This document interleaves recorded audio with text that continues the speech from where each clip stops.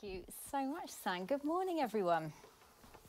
Goodness me, I just feel like Jesus, as the Prince of Peace, has just taken his rightful place in my spirit, in my mind, in my soul, in my heart once again. I hope you're feeling that too, wherever you're watching from. Thank you so much, Barney and Andy. That was just such a special time. And as Sam said, we are going to be kicking off a new teaching series this morning, and we are going to journey through together over these coming weeks into the summer months through the book of Acts. But if I can just start off by being honest with you for a moment, this morning feels pretty new to me in a couple of ways. Firstly, I've never opened a teaching series before, so it's new in that sense. But secondly, when I have been here in this context, I've usually been speaking on some aspect of the victory of Jesus, the freedom that he has won for us, what it looks like for us to be a transformed people, to be changed and transformed to be like him. And it is my greatest privilege to talk about that kind of stuff, and it is something I'm deeply committed to pursuing for myself and encourage us in together, hopefully. But what I want to share this morning draws on a desire to learn that has burned in me for several years now. And like so many of you, I want to be a thoughtful and a diligent reader of this, the Bible, this incredible collection of ancient texts written thousands of years ago in languages and cultures so very different from our own. And although I am only scratching the surface of what I know will be a lifelong exploration, I want to point you to a resource that I have found and still find profoundly helpful. They're called Bible Project. I know a bunch of you will be familiar with them already, but they create a whole range of resources from a varying depth. So from animated videos that look at sort of word studies or themes or books of the Bible, right through to online Bible classes. So I am nearly finishing one on the Hebrew Scriptures. It's an 18-hour course. It's taken me well over a year to get through it, so I'm taking slowly but surely to a new depth there. But it's incredible teaching, incredible insight into Scripture. And their resources on Acts are also really helpful. So they've got a podcast series on Acts, they've got video resources on Acts. So I'd really encourage you to check them out. But the underlying principle in which they approach Scripture is that it is a unified story that leads to Jesus. And I have found that concept profoundly helpful as I have read the pages of these books. A unified story that leads to Jesus. And it's at that point that I want us to start this morning before we open to the book of Acts and read the opening scenes today. So we're going to think big, first of all, from a scriptural point of view. Then we're going to zoom in and focus on the book of Acts in particular. And then we're just going to take a little step back and think about what Luke might be more broadly communicating to us as followers of Jesus. So, are you ready? Let's see how this goes, shall we? So at its broadest level, the Bible starts at creation, where God creates a beautiful garden that we're told about in Genesis, and his image-bearing humans who were created to co-rule and partner with God's good world, then participate in the ruin of it and in the ruin of their relationship with him. And the whole narrative arc from that point on is about how God will bring about a new creation, a new heaven and a new earth that is healed and fully restored. The first chapters of the Bible have this incredible universal focus, but then from Genesis 12 onwards, it shifts gear, the narrative changes, and it focuses in on one man and his family, Abraham, and the family that come from that line, the family of Israel. And we find out that God is setting in motion a long-term plan to bring about a new creation, somehow using this one man and his family line to restore his divine blessing to all the nations, to the whole world. Yet, as we know, time and time again, the type of human that is needed to participate in this divine rescue falls short. Abraham, Moses, Joshua, David. Each of them provide, if you like, silhouettes of the type of person needed, but none of them quite fill the portrait. Then the prophets come into play. We have Isaiah, Jeremiah, Ezekiel, Joel, Amos. There's a whole bunch of them, a whole bunch more. And they accuse Israel, but they do give hope that God is still on course to bring about this promised new creation. God will send a king, we find out, a king from the line of David, who will be the one who will bring Israel back into true faithfulness. The Hebrew Scriptures, our Old Testament, they then come to an end, and this promised king hasn't come. And then in our Bibles that are neatly ordered for us and together in one book, we turn the page and we come to a man. We're introduced to a man named Jesus, who is proclaiming that the time has come and the kingdom of God has come near. Jesus' basic message was that he was that promised king from the line of David who would come to lead and be the representative of Israel and do for them that they were unable to do for themselves. So the silhouettes that were provided by the Hebrew Scriptures, that were provided by Joshua and Abraham and Moses and David, they are fully filled by the face of Jesus of Nazareth. God is entering the story in the person of Jesus and becomes the kind of human that he has called humanity to be, and he is that on our behalf, which is just amazing. Yet ultimately, Israel is so confronted by their own corruption that they crucify their king. Yet unexpectedly, the death of Jesus is the gateway to this new creation promise. As he absorbs humanity's sin into himself on the cross. The cross is the place where love and justice meet and where the judge becomes judged. 3 days later, something even more unexpected happened that even the followers of Jesus did not see coming. Jesus was raised from the dead and vindicated as Israel's king. They encounter the risen Jesus, firstly on the road to Emmaus, which John unpacked for us a couple of weeks ago. And the disciples could then look back on the Hebrew Scriptures and see that this is where the story was always heading. So why start here? Why spend time thinking about this? Well, because as we go into Acts, we need to recognise that it is at this point that we're entering the biblical narrative. And we need to see that the disciples are also placing themselves within this biblical story and see themselves as being active participants in the continuation of it. And we, as 21st century readers, we need to be on the same page, literally and metaphorically. So, let's zoom in, shall we? Let's have a look at Acts and see what Luke has to say. So he's a Gentile doctor. He's a travelling companion of Paul. We're going to focus on verses 1 through 9 this morning. We'll take little chunks at a time and just see what Luke is presenting to us here.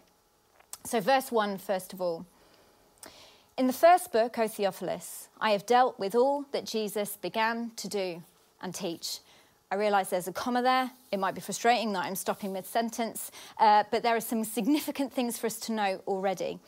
So we begin from the vantage point of Luke writing to a patron, Theophilus. And some scholars have wondered whether Theophilus is in fact in the legal profession and is using Luke's writings as part of his defence for Paul's later trials. Another thought is that Theophilus, whose name means beloved by God or God lover, is purely a symbolic character so that any follower of Jesus can insert themselves into being the audience. Most scholars agree, though, that Theophilus was a wealthy follower of Jesus, and he is someone who has enough resources to sponsor the writings and research of this apostolic scroll. Either way, we find out that Luke is writing a multi-volume work. So he references his first book. That's what we know as the Gospel of Luke. And here he's uniting the two works. So volume 1, he says, is what Jesus began to do and teach. Volume 2, the clear implication, this one, the book of Acts, is what Jesus continues to do and teach. And so in just a few short words within Luke's opening sentence, we find out one of the most important messages that Luke is wanting us to understand as we open this book. The work and the teaching of Jesus has not finished. It hasn't finished. Tom Wright, who is a New Testament scholar, he expands on this importance really helpfully in his super accessible commentaries on Acts. They're called Acts for Everyone. And he says this: the mysterious presence of Jesus haunts the whole story. He is announced as King and Lord, not as an increasingly distant memory, but as a living and powerful reality, a person who can be known and loved, obeyed and followed, a person who continues to act in the real world. A person who continues to act in the real world right now. We felt it this morning as Jesus, Prince of Peace, is here through the Spirit, as Sam was talking about. That, Luke is telling us, is what this book is going to be all about. So let's carry on and see what he continues with. He presented himself alive to them. Let me go from the beginning. In the first book, O Theophilus, I have dealt with all that Jesus began to do and teach until the day when he was taken up, after he had given commands through the Holy Spirit to the apostles whom he had chosen. He presented himself alive to them after his suffering by many proofs, appearing to them during 40 days and speaking to them about the kingdom of God. We call this book the Acts of the Apostles. That's what's written at the top of my Bible. It'll be what's written at the top of your Bibles. But yet, based on these sentences, Luke is really framing this next work that he is writing as the Acts of Jesus through the Holy Spirit in the disciples. The Acts of Jesus through the Holy Spirit in the disciples. Now, I realise that isn't a snappy title, but I think it's a really helpful way for us to understand and approach this book. That it is the acts of Jesus that we're reading about through the Holy Spirit in the disciples. You see, we're to understand that the 40 days Jesus was with the disciples isn't the end of the teaching of Jesus. It actually opens up a new horizon, a new way of Jesus acting and moving through humanity, through the Spirit. And that's why Luke can talk about this book as being a continuation of what Jesus does and teaches. And there's an emphasis, notice, of what Luke places on the evidence of Jesus' resurrection. We're told that he presented many proofs to the disciples because this had never happened before. A dead man risen, apart from with Lazarus. But in terms of the Messiah, a dead man risen with evidence of his suffering. Jesus ensured that his disciples could be in no doubt that he was the king who had been risen. Because without the resurrection, there would be no gospel. Just a memory of a great but ultimately failed teacher and would-be Messiah. The resurrection of Jesus, his risen body in which heaven and earth have met, is absolutely fundamental to Luke's vantage point and to Luke's perspective as he writes this book. And in the midst of this, we find out what Jesus was talking to the disciples about. The kingdom of God. So tuck that away for a moment because we're kind of going to come back to that theme shortly. But let's carry on first of all. Verses 4-5. And while staying with them, he ordered them not to depart from Jerusalem, but to wait for the promise of the Father, which, he said, you heard from me, for John baptized with water, but you will be baptized with the Holy Spirit not many days from now. And here we have some repetition with the end of his gospel. Now remember, we're not in the days of printed books where everything is neatly put together for us in a helpful manner. We are in the days of separate scrolls.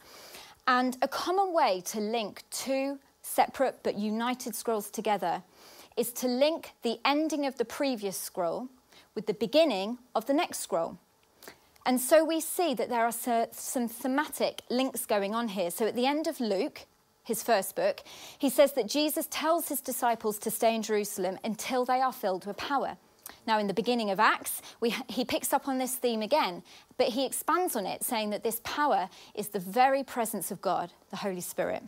And in the meantime, they are to wait. Then the disciples have a question about the kingdom. Remember, the very thing that Jesus had been teaching on for these 40 days. And they ask this. So when they had come together, they asked him, Lord, will you at this time restore the kingdom to Israel? He said to them, it is not for you to know times or seasons that the Father has fixed by his own authority. That to me seems a bit of an irritating answer because it's not very clear.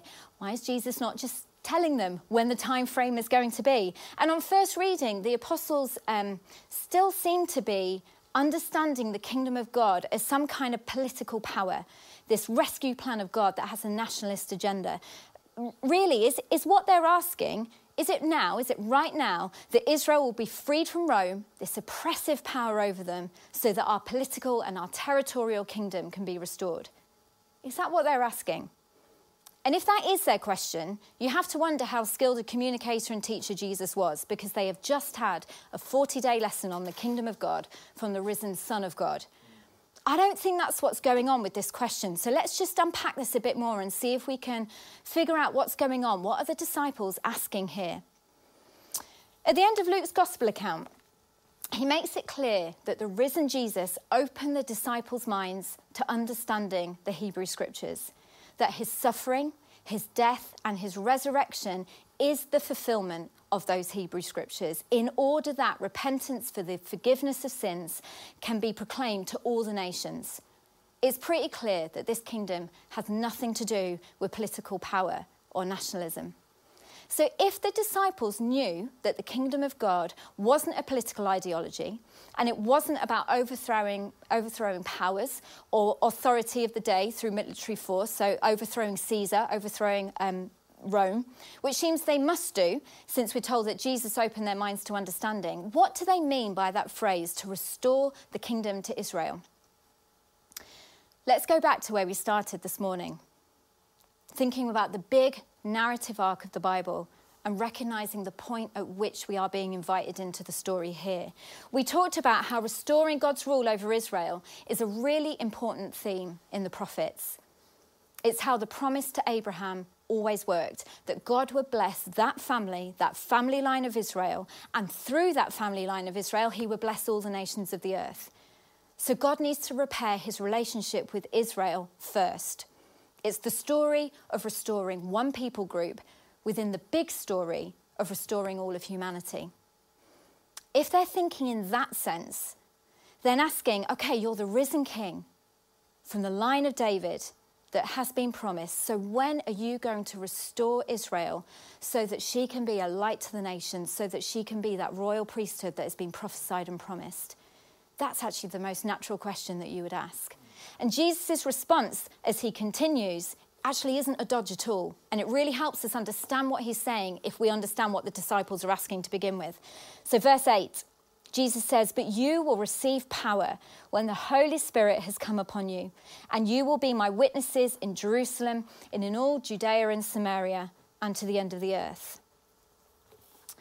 So Jesus might not be telling them the specific time frame, but he is telling them the sequence of the restoration promise. The outpouring of the Spirit, and then through that power, they themselves will be witnesses throughout all Israel and then to the nations.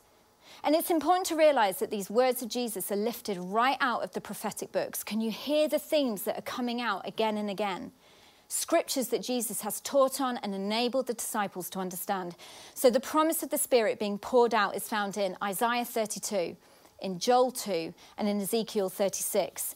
The idea of the new covenant people becoming witnesses is from Isaiah 43, and that these witnesses will go from Jerusalem to the ends of the earth is from Isaiah 49. I'd really encourage you to go and check out those scriptures. Read the promises that were prophesied and are being fulfilled by Jesus. And what does it mean for these followers to be witnesses? Well, at the resurrection and his ascension, which we're about to read, Jesus is being enthroned as Israel's Messiah, as king over all the earth, over all the nations. In the first century, when a new king was established, messengers or heralds would go out throughout the king's land and proclaim that king is now on the throne. That is what Jesus was asking them to do. That's what they were to be witness to. And the response of Jesus here is worth noting on another level. I find this fascinating because it was what Luke seems to design the rest of this book on. So the fact that these apostles will receive power and will be witnesses throughout Jerusalem, we find that in chapters 2 through to 7. That they will then be witnesses in Judea and Samaria, which is kind of another way of just saying the historic tribes of Israel. That's chapters 8 through 12. And then that they will be witnesses to the end of the earth, to the nations. That's chapters 13 onwards, the missionary journeys, and we see Paul ending in Rome. What then follows is something that I don't think we talk about all that much, the ascension of Jesus. And it's something that Luke describes really very briefly and simply in verse 9, which is going to be the final verse we look at this morning. "And when he had said these things, as they were looking on, he was lifted up, and a cloud took him out of their sight." That's it. He was lifted up, a cloud took him out of their sight.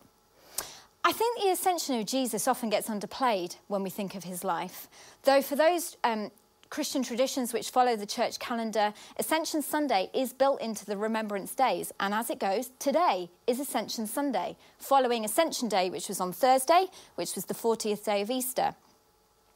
Yet the ascension of Jesus is a really significant pivot moment, as it's the moment when Jesus' mission goes on to its next stage, from launching the kingdom of God on earth as it is in heaven to him being seated at the right hand of the Father. So what is it that happens? The disciples see Jesus being lifted up, he's received by a cloud, and then he disappears. Like, that's really strange, isn't it? That's not just me. Like, that is odd imagery going on. What are we meant to do with that? How can we understand that? And where are some connections that we're meant to make that actually really help unpack the significance of what's going on here? Well, there's a couple of things I want to pull out. The first is this phrase, lifted up. It is one of the key phrases throughout the book of Isaiah, which culminates in the suffering servant poem of Isaiah 52, which says that the servant will be high, will be lifted up and exalted. And Jesus is lifted up 3 times: on the cross, in his resurrection, and right now, his ascension. They all work together and are aspects of his enthronement, with the ascension clearly being the culminating part as he is now seated at the right hand of God. The second link that we're meant to make here is to Daniel 7, which, if you haven't explored that book before, is a strange prophetic book full of really odd imagery, but actually incredible, with the help of some commentaries, because I don't really understand it by myself.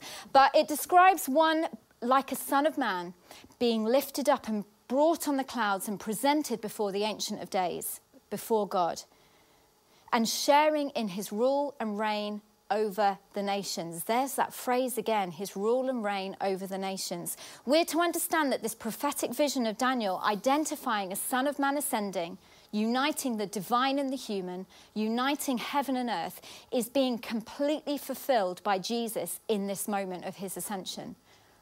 And then we leave the disciples waiting to receive this power that Jesus had told them about. The singular, extraordinary event that would give Christianity its early momentum following the ascension of Jesus.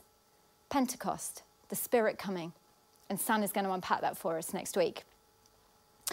In these few verses then, we see that the book of Acts is telling the story of how a marginal, small, messianic Jewish sect became an international, multi-ethnic movement. The expansion of Christianity from Jerusalem to Rome is really a remarkable story. Humanly speaking, Christianity had really little going for it at this moment. No money, no proven leaders, no technological tools to help spread the gospel message, and it really faced enormous obstacles. It was new, it reframed ancient prophecies in a vastly unexpected way, and it was subject to intense hatred and persecution. Yet, it would become, as we know it today, the most ethnically and culturally diverse religious movement in human history. And if we have given our allegiance to Jesus, if we consider ourselves to be followers of Jesus, there's a historical humility we're being invited into here, because we're part of this story too. The fact that we're here, that we're talking about these things, is because of a conversation that Jesus had in an upper room with a small group of people and a promise he made. What we've read this morning are really critical scenes in human history. So let's take a step back out of this story. We're going to zoom out now and just think a bit more broadly about what Luke might be communicating to us here as followers of Jesus. You see, the book of Acts isn't simply a diary of events of the early Christians. Although it is on one level absolutely the story of the early church, it cannot possibly include every detail of every day. The voice that we're hearing narrate the story is a voice that is already decades into the Jesus movement and is retrospectively writing about it. And so Luke has been careful and intentional in crafting this work as he chooses to tell particular events and particular people to focus on. And we are going to unpack some of those events and people over the following weeks. So he has a mission to tell the story in a way that, just like his gospel, communicates the meaning that he is wanting us to understand. And from his gospel account, from the Gospel of Luke, we know that he was interested in showing the social and the economic implications of Jesus' kingdom message. He emphasizes the upside-down value system of the kingdom of God, the inclusion of the poor, the inclusion of the outcast, the inclusion of the widow, of the stranger. And he includes more teaching about wealth and resources than any of the other gospels. He emphasizes the role of the Spirit more than any of the other Gospels as well. So he includes lots of little introductions to stories like, and in the power of the Spirit, Jesus went too. But when you look up the parallel story in Matthew or Mark, it doesn't include that phrase. So already in the Gospel of Luke, we can see that he is emphasizing themes that we can expect to be echoed, expanded on, and repeated in Acts. This is a book about Jesus. He is showing Jesus as the new, Spirit-empowered human, a king and a priest with a totally different value system, who is going to then empower his followers to be the same kind of people. And what do those followers do in the power of the Spirit as the earliest roots of Christianity start to take shape? How do they display this radically different value system of the kingdom of God in how they relate to one another, in how they relate to their culture, in how they relate to the power structures of that day, to Caesar, to Rome? And how do we, as followers of Jesus, in our culture, in our time, how do we, particularly actually this time right now, as we are about to emerge from our post-pandemic world with more freedom, with fewer restrictions, and we may be questioning what we want to prioritize, how do we display this same kingdom in our lives? How are we faithful witnesses in the story that we are also a part of? That's what we're going to explore together over these next few weeks and months, and I cannot wait. I am so excited for it, and I hope you're excited too.